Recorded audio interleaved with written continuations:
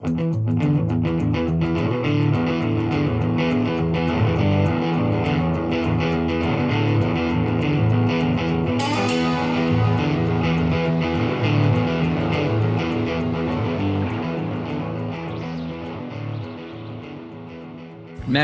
ben Mehmet. Merhabalar, ben Gökhan. Görsel Şehir'in yeni bir bölümüne hoş geldiniz. Hoş geldiniz. Evet Gökhan, bu haftada bir konuğumuz yok, bir konumuz var. Evet, yeni bir seriye mi başlıyoruz diyeyim Mehmet, ne diyeyim? Evet, senle zaten uzun zamandan beri farklı fotoğrafçıları inceliyorduk. Bunu dinleyicilerimizle de paylaşmamızın bence sakıncası yok.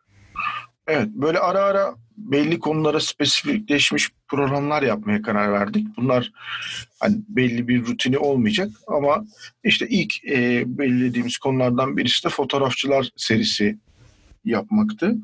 Burada biz kendi takip ettiğimiz, bildiğimiz fotoğrafın çeşitli alanlarında çok öne çıkmış fotoğrafçıları biraz incelemeye çalışacağız. Hakkında bilgi vermeye çalışacağız ve onların nerelerde farklılaştığına dair küçük sohbetler yapacağız. Bugün de bunun birincisine başlıyoruz hayırlısıyla. Evet, zaten ilk fotoğrafçımızı aslında sen seçmiş oldun. Geçen bölümlerde kısaca bahsetmiştik. Hangi sebeple bahsettiğimi hatırlamıyorum ama ben hatırlıyorum. Erol Atar. Erol Atar, evet. Doğru, Erol Atar'la kıyaslaması yapmış. Annie Leibovitz kıyaslaması yapmıştım. Zaten de onun üzerine galiba birazcık bu şey çıktı. Evet. Fikir çıktı ortaya. Biz de dedik ki madem ismi geçti, Annie Leibovitz'i bu programın ilk konusu yapalım. Bugün biraz Annie Leibovitz hakkında konuşacağız. Evet. Sektörün en azından benim bildiğim en yüksek kazanan fotoğrafçısı şu aşamada. Şimdi Annie Leibovitz deyince belki ismini bilmiyor olabilirsiniz ama mutlaka bir fotoğrafını, bazı fotoğraflarını görmüşsünüzdür. Çünkü çok fazla ikonik diyebileceğimiz fotoğraf çekmiş bir fotoğrafçı. Zaten hani biraz böyle bazı ressamların birazcık haşır neşir olunca bazı ressamların resimlerini gördüğünüzde tanırsınız. Annie Leibovitz'te birkaç tane fotoğrafını gördüğünüzde diğer fotoğraflarını başka bir fotoğrafı gördüğünüzde bu Annie Leibovitz fotoğrafı diyebileceğiniz tarzda bir fotoğrafçı. Evet. Çok ilginç bir hayat hikayesi var. Evet. Ama 49 doğumlu, çok 49 yaşlı yani. 49 doğumlu. Yani şu anda 70 yaşında bu sene. Ona uzun ömürler dileyelim. Ama aynı zamanda da çok ilham verici bir kariyeri var.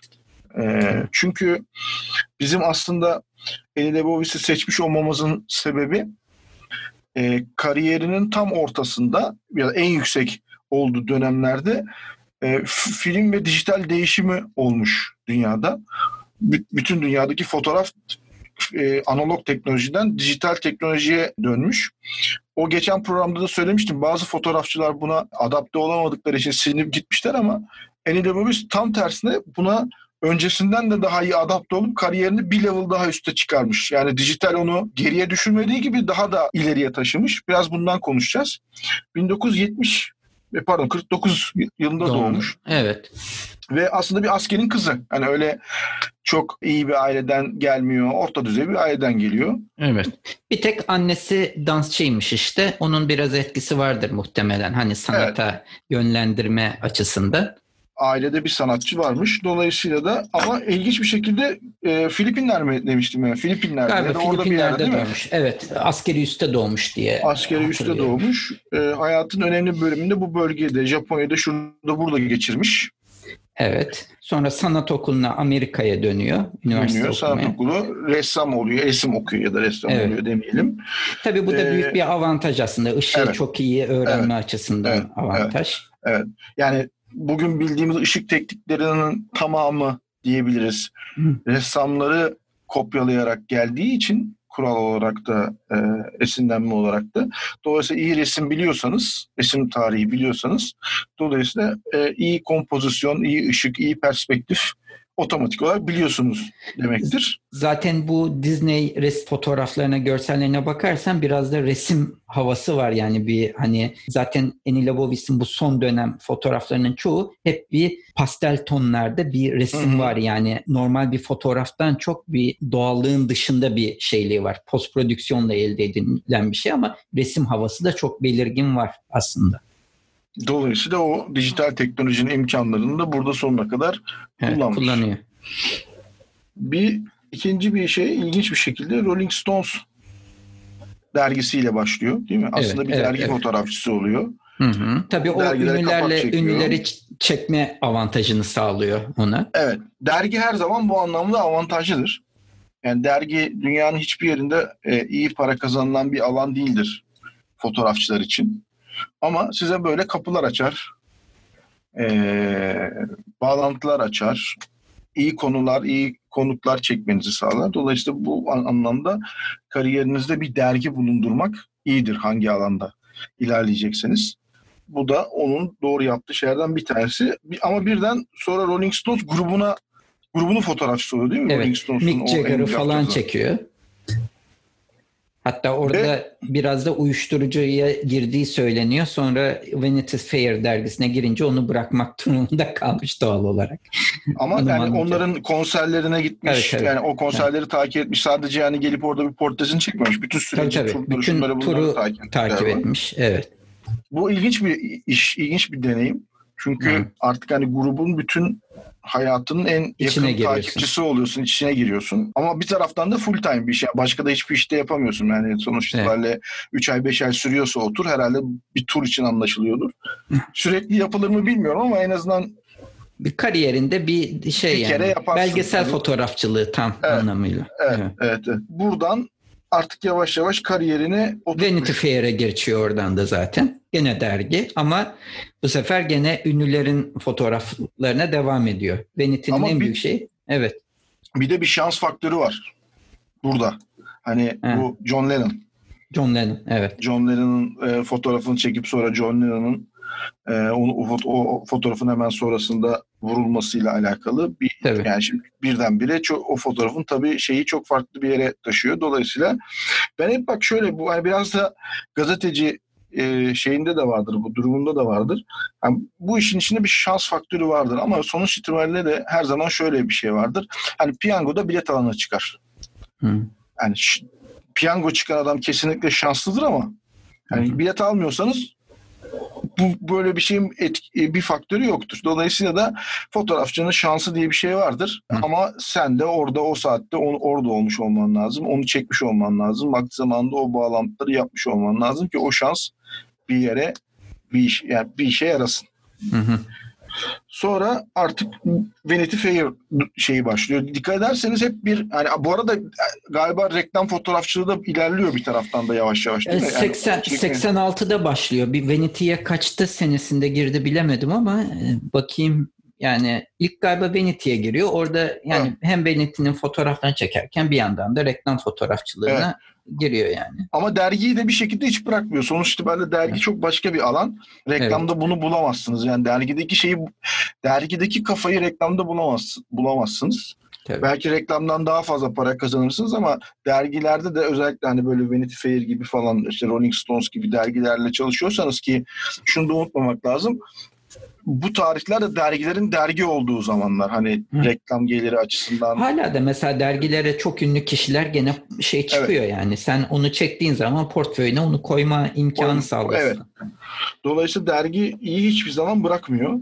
Bugün de hala bildiğim kadarıyla Vanity Fair'in fotoğrafçısı durumunda. Evet. Ara ara çekiyor. Ne sıklıkla olduğunu bilmiyorum. 86'da falan da artık reklam kariyeri de başlıyor. Dolayısıyla bu ikisi yani bu dergi kariyeri ve bu reklam kariyeri beraber devam ediyor. Sonra Disney giriyor işin içine.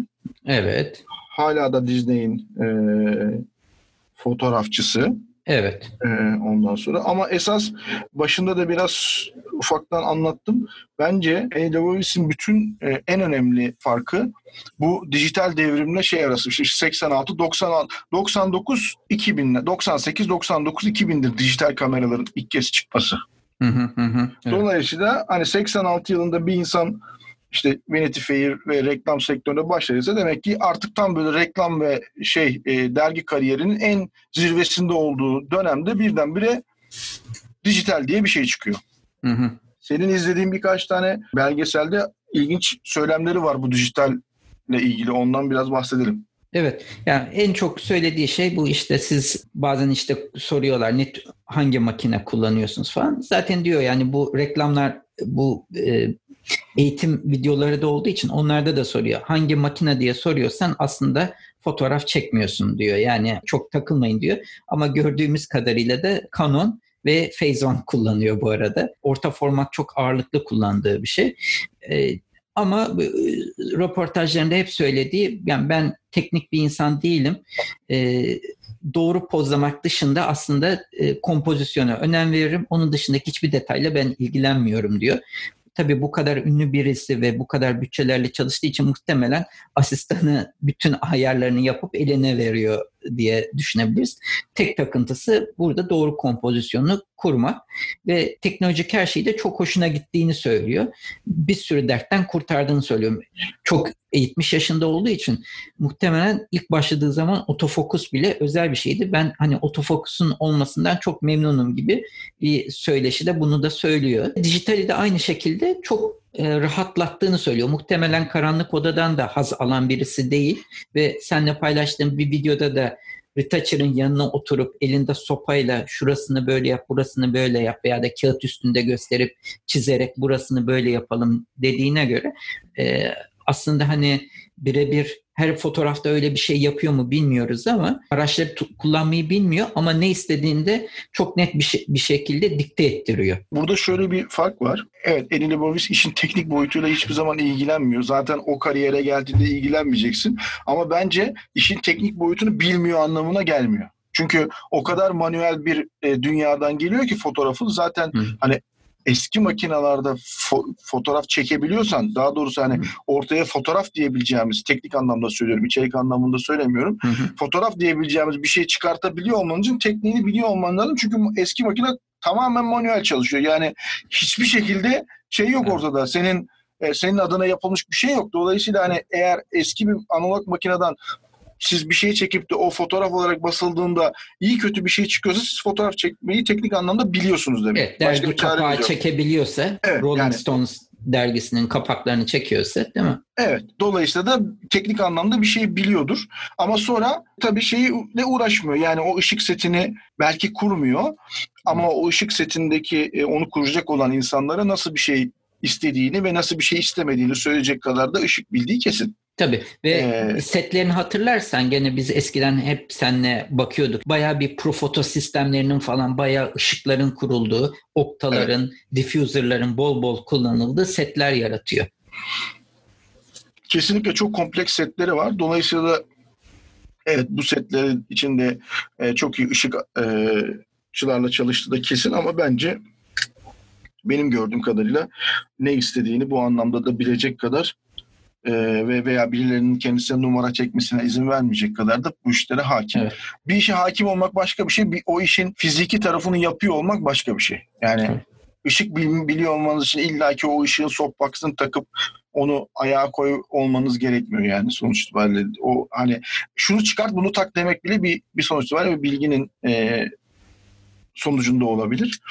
Ama dediğim gibi beni Annie Leibovitz'te en çok etkileyen şey ne kadar profesyonel olursan ol, ne kadar iyi bir kariyere sahip olursan ol, zamanın ruhu diye bir şey var. İş açısından söylüyorum. Yani o trende karşı direnmiyor hiçbir zaman. Tam tersine o trendin bütün rüzgarını, yelkenlerini alıyor arkasına ve onunla kariyerini bir başka boyuta getiriyor. Yani ben Annie Leibovitz'tim, şöyleyim, böyleyim. Sonuç itibariyle şöyle bir şey düşün. Sonuçta konfor alanları var öyle değil mi? Yani eskiden retoucher'la çalışmak diye bir şey yok aslında. Ya da retoucher'ın yanına oturup al bunu böyle yap, şunu da şöyle yap diye bir işi yok onun bir önceki işini yaparken. Dolayısıyla o konfor alanını bozmak demek. Sonuçta böyle gideceksin, oturacaksın bir retoucher'la beraber, onunla beraber işte kaç fotoğraf yapıyorsan ona laf anlatacaksın, söyleyeceksin, oldu diyeceksin. Bu bir zaman. Dolayısıyla bu senin konfor alanını bozan bir şey aslında bakarsın. Ben Annie Leibovitz'tim, böyle yapacağım, bugüne kadar da böyle yaptık diye direnmiyor. Tam tersine bütün bu değişiklikleri her şeyiyle kabul ediyor. Kendini adapte ediyor ve bunların bütün avantajlarından faydalanıyor. Dolayısıyla da yani bakarsan eğer analog her zaman ikonik fotoğraflar çekmiş, her zaman prodüksiyonu bol fotoğraflar çekmiş ama ne zaman ki dijital ve dijitalin yanında işte o görüntü işleme programlarının kabiliyetleri oluşmaya başlamış. Ne zaman hangi kabiliyet geldiyse bunu o fotoğrafın kendi fotoğraflarında sonuna kadar kullandığını görebiliriz. Yani evet. Bugün de CGI ise CGI, kompozit ise kompozit, yani retouch ise retouch, her şey var yani fotoğraf. Hiç ben dememiş ki ben atıyorum hani senle bizim bir ara eğitimlerimizde kullandığımız bir fotoğraf vardı. Orada Disney'in bir fotoğrafıyla hani maket evet. Bir at vardı ama sonunda fotoğrafın son halinde sen gerçek bir at görüyordun. Tabii. Şimdi Eni Lebovic'e oraya at koy getir deseler getirirlerdi. Hı. Hani yani işte gelmişsin oraya kadar artık sana orada bir atın muhabbetini yapmazlar belki ama sonuç itibariyle onu daha pratik, daha işlevsel şekilde çözme yöntemi olduğu anda Eni Lebovic buna hiçbir zaman direnmemiş. Buna direnenler gidiyor. Evet. Bu herhangi bir konuda böyle. Buna direnmeyenler ama bunu rüzgarın arkasına alanlar da başka yerlere doğru gidiyor. Muhtemelen o sahnede mesela atı orada dediğin gibi tutarlardı ama atı sürekli orada flaşlar patlarken sürekli tutmak çok zor bir şey olurdu. Muhakkak. Ama modeli orada sen bir plastik bir atın üstünde onu o aynı pozu verdirip rahat rahat çekiyorsun. Ondan sonra atı belki de aynı atı tekrar o getirip o sette çeker. Hiç üstünde kimse olmazken atın uysallığı evet. Çok daha rahat yani sonuçta. Ama şimdi iki set arasında şöyle bir fark var Mehmet. Bir tanesinde sen atı, onun üzerine binecek olan kişiyi, şunu bunu birçok parametreyi düzeltmen, işte doğru planlaman ve onunla alakalı oluşabilecek birçok riski önceden öngörmen, çözmen, bunlar lazım. Hı-hı. Ama bir taraftan da bunu parça parça bizim hani şişe çekimlerinde yaptığımız gibi. Yani şimdi biz bir tane şişe çekiyoruz ama o şişe 8, 9, 10 ayrı fotoğraftan oluşuyor. Şimdi o şişeyi bir ışık yaparak çekmek de belki mümkün ama işte onun için kullanacağın ekipman, harcayacağın zaman vesaireyle ötekisi arasında ciddi bir fark var. Bazı şeyleri dijital olarak çözmek daha hem bütçesel olarak hem de zamansal olarak daha kolay belki. İşte bunları görmek, bunlara adapte olmak, bunlara karşı açık olmak önemli. Eni Lebovic bilmiyordu ki bunları sonuçta. Hiçbirimiz bilmiyor. Hani biz belki biraz daha bunun içine doğmuş olabiliriz. Sonuçta biz hani bu işe girdiğimizde Photoshop diye bir şey vardı, dijital makine diye vardı. Hani biz belki biraz ortasına geldik ama ben Hürriyet gazetesinde tamamen filmli kamerayla fotoğraf çektim muhabirlik yaparken. Tam onun ortasında bir yere geldi ama biz 20'li yaşlarımızdaydık. Yani bu kadın 50 yaşında belki 60 yaşında 45-50 yaşındaymış bu hesaba göre bu işler olduğunda. Hiçbir şey, her şey yeni yani. Tamamen içine doğmuş. Yani o onun kariyerinin içine doğmuş bunlar. Şimdi bunlara adapte olmak zor ya o yaştan sonra hakikaten. Biz bile bugün bazı şeylere defans gösteriyoruz. Aman bir de bunu da bilmeyelim diyoruz ama o hiç bence böyle bir şey söylememiş. Tamamen kullanmış yani her şeyi. Hiçbir şeyden de geri kalmamış. Bu arada ünlü asistanlar da var. Mesela Felix Kunze ışıkçısı. Gene aslında çok ünlü bir fotoğrafçı değil ama yarattığı hala ışıklarla bilinen bir fotoğrafçı Felix Kunze. Alman sanırım. Evet, şeyleri var, eğitimleri var, şunları bunları var. Evet. İşte ama tabii burada şöyle bir şey de var. Hani onu da söyleyelim bak Felix Kunze'nin aracılığıyla. Şimdi çok farklı şeyler denemiş, çok farklı şeyler yapmış. Ama hani eğer dikkatli incelerseniz mesela hani Eni Lebovic ışığı dediğimiz bir şey var. Çok kullandığı o hani neydi o şemsiye var bir tane Softer adı bir şey Softer. Evet. Tamam yani ama böyle kendisinde de devamlı bir stil olarak devamlı oturttuğu bir takım şeyler de var. Yani hem bir şeylere bu kadar açık ama bazı konularda da son derece konservatif. Konservatif olmak her zaman çok kötü bir şey değil. Yani devamlılık önemli bir şey ki sizin stiliniz oluşsun. Yani şimdi Van Gogh'a baktığın zaman sen ne görürsün? Bir tarz görüyorsun değil mi? Bir ışık kullanımı, boya kullanımı, fırça kullanımı, şu bu perspektif, cart. İşte ancak o devamlılığı bir kariyer boyunca sağladığı zaman sen o kariyeri farklılaşabiliyorsun. Yoksa sürekli farklı şeyler denersen de bu sefer bir tarzın, bir stilin, bir üslubun olmamış oluyor. Ona da dikkat etmek lazım. Senin de belirttiğin gibi dev diffuser'lı şemsiyeler kullanıyor. Hep normal güneş altında da çok diffuser falan kullanıyor. Evet. Hep setlerinde. Yani bu da bence biraz işte fotoğraftan çok resim havası şey yapıyor. Hep bir yumuşaklık getiriyor. Retouch'larla da renkleri daha yumuşak tonlara, çok desatür olmayan renkler kullanıp çok resimsi şeyler çıkartıyor. Bakalım. Benim gördüğüm şey nerede olursa olsun bütün parametreleri kontrol edecek şekilde set yapıyor. Açık havadaysa ve yukarıda bir ışık varsa, yani güneş varsa, şu varsa yukarı mutlaka büyük bir diffuser geriliyor ki o oradan bir şekilde diffuse olsun. Yani hiçbir şey oradaki kontrol edilemeyen şartlara bırakılmıyor. Setler bu konuda her türlü şey yapılıyor. Evet. Bir de ünlü çekmek önemli bir şey.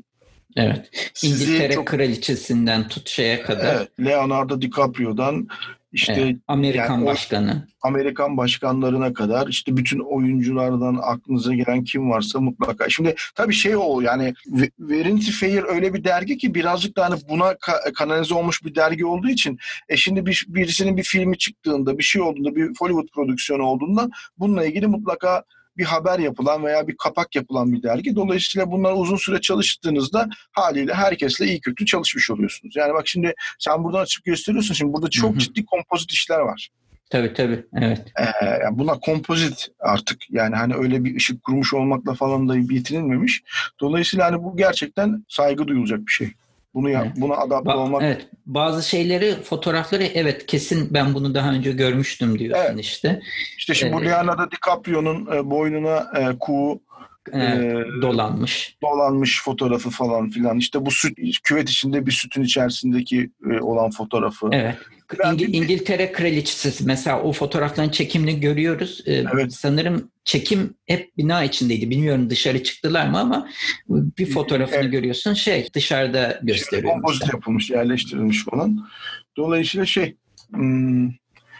hala da çekiyor olması güzel bir şey. Dolayısıyla demek ki eğer siz zamanın ruhuna adapte olmayı becerebilirseniz, kendinizi güncel tutarsanız 70 yaşında da hala piyasada aktif olarak çalışan bir fotoğrafçı olabilirsiniz demek. En azından Amerika'da çalışılabiliyor bunu göre diyebiliriz yani. Evet. Türkiye'yi bilmiyorum ama. Türkiye'de de var ya. Yani işte Tamer abinin de bu kadar hala kalması, kendini güncel tutmasıyla alakalı. Aslında herhalde aynı yaştalardır Tamer Yılmaz da aşağı yukarı veya belki Tamer Yılmaz daha gençtir. Ama o da onda da aynı hikaye var. Şimdi o da kariyerinin ortasında cart diye dijital diye bir şey çıkıyor. Sonuçta o ne değiştiriyor onun için? Hiçbir şey değiştirmiyor. Bak bugün hala hepimizden daha aktif, hepimizden daha belki enerjik diyebilirim. Dolayısıyla işte bu önemli yani. Yani bu bir yandan da işte seninle konuşurken bakıyorum çekim şeylerinde işte ışığı yumuşak tutacağım diye aslında dibine kadar getiriyor çekim sahnesinin genellikle sonra uzun da onu çubuklar. sildiriyor. Tabii muhtemelen bir de arka planı aynı yerden çekip sonra dediğin gibi sildiriyor yani olarak.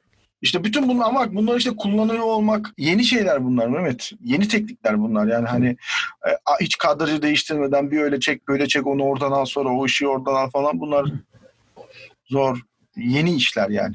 Benim izlediğim o röportajların birinde Kanye West artık günümüzün popüler şarkıcılarında onda bile kendi çekmiş ama aynada aslında kendisinin aksinin olması lazım. Mesela diyor burada siz gözükmüyorsunuz sildirttim diyor. Yani gene bilinen bir sahne ama yani Kanye West kendi başına bir şey yapıyormuş gibi gözüküyor ama karşıda da ayna var. Hiç kimse yok yani. Dolayısıyla bununla ilgili bir şeysi yok. Evet, Annie Leibovitz ile alakalı bizim söyleyeceğimiz şeyler bu kadar. Hani Annie Leibovitz'in ile ilgili bilgiyi bulmak çok zor bir şey değil. Bakın çok bence ilham verici bir fotoğrafçı. Evet. Bir de çok hani kadın fotoğrafçı da çok yok ne yazık ki. Onların en iyi şeylerinden bir tanesi. Temsilcilerinden. Ama hani ne akılda kalsın derseniz de bu işte adaptasyon hiçbir zaman biten bir şey değil. Fotoğrafta böyle bir şey sürekli tarzlar değil. Yani küçük değişiklikler olabiliyor. Ya tabii her zaman böyle işte analogdan dijitale geçmek gibi büyük bir değişiklik olmuyor belki ama sürekli tarzlar değişiyor. İşte ne bileyim ya açılar değişiyor, bir şeyler değişiyor. Güncel kalmak önemli. Evet, katılıyorum. Uzun lafın kısası. Okey o zaman. Teşekkür ediyoruz. Çok teşekkür ederiz. Yine ileriki bir bölümde farklı bir fotoğrafçıyı sizle tanıştırmaya çalışırız yine. Bu arada şeyi de söyleyelim hani ne bileyim bizim aklımıza gelmiyordur, bilmiyoruzdur. Siz bir fotoğrafçı önerilerini de bize yapın bu programla alakalı. Biz onu bilmiyorsak da araştırır, okur. Onunla alakalı da bir program yaparız. Evet. Tamam o zaman. Görüşmek üzere. Gelecek hafta görüşmek üzere. Sağlıcakla kalın.